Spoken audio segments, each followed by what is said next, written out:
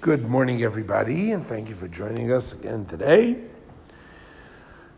We're going to focus today on a Rashi in yesterday's Torah portion, and we'll catch up as we go through the week.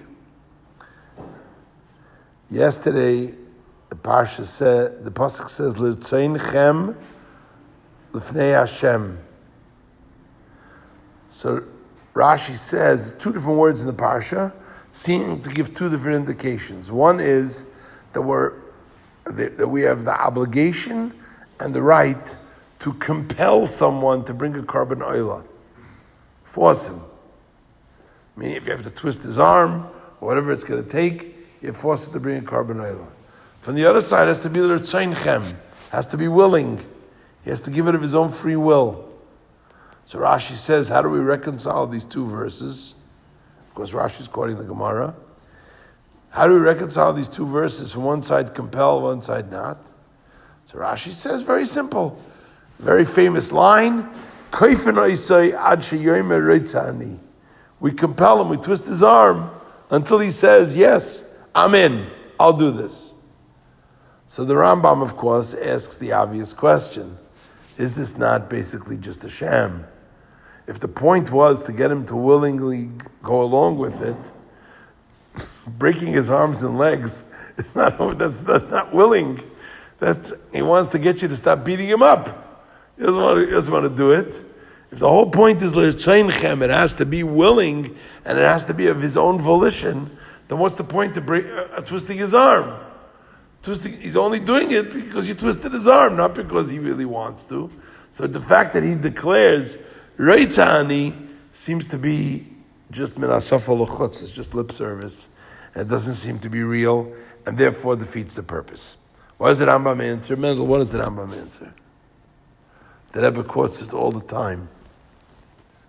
The Rambam answers, there's no such thing as a Yid who doesn't want to do what Hashem wants. It doesn't exist. Every single Yid wants to do what Hashem wants. You came face to face with this particular Yid, and he seems to indicate that he doesn't want to come to Minyan, he doesn't want to put on tefillin, he doesn't want to keep kosher, he doesn't want to celebrate a Pesach Seder, etc., etc., etc. It's not true. He wants.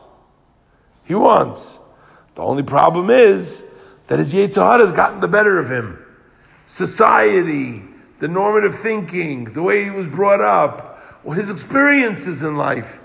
Nebuch, I just spoke to a Yid last week whose daughter bought him a pair of tefillin because she wanted him to stop putting on tefillin. And she bought him a pair of top-of-the-line tefillin, but he wouldn't put them on. I called him on the phone, and I said, your daughter bought these for you, at least make her happy, put them on once. He said, no, right now, I can't put these on. Unfortunately, he said, he had a son that passed away from cancer, and his wife passed away from cancer. And he said, right now, Hashem and him, I'm not going to say Hashem and him are not on good terms. He said, I'm working on it. This is what he said. He said, I'm working on it, but for right now, they're not on good terms, and he won't put on tefillin because of that. Okay? So external experiences can lead a Jew to a place where he says, I don't want to, but in truth he really wants.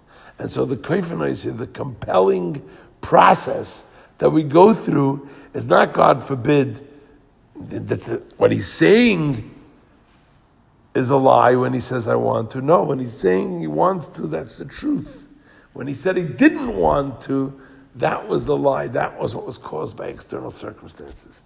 So we should approach every single Yid that way and assume that every single Yid wants to do what Hashem wants to have matzah for Pesach, shmura matzah, wants to make sure he does a Pesach Seder right, wants to put on tefillin, etc., etc. When we feel that way, that love for every single Jew, Hashem reciprocates in kind and knows that when we say we want Mashiach now, that we really mean it, and that it's not just lip service, and Hashem will send us the Geula. May it happen now. Amen. Have a great day, everybody. L'chaim.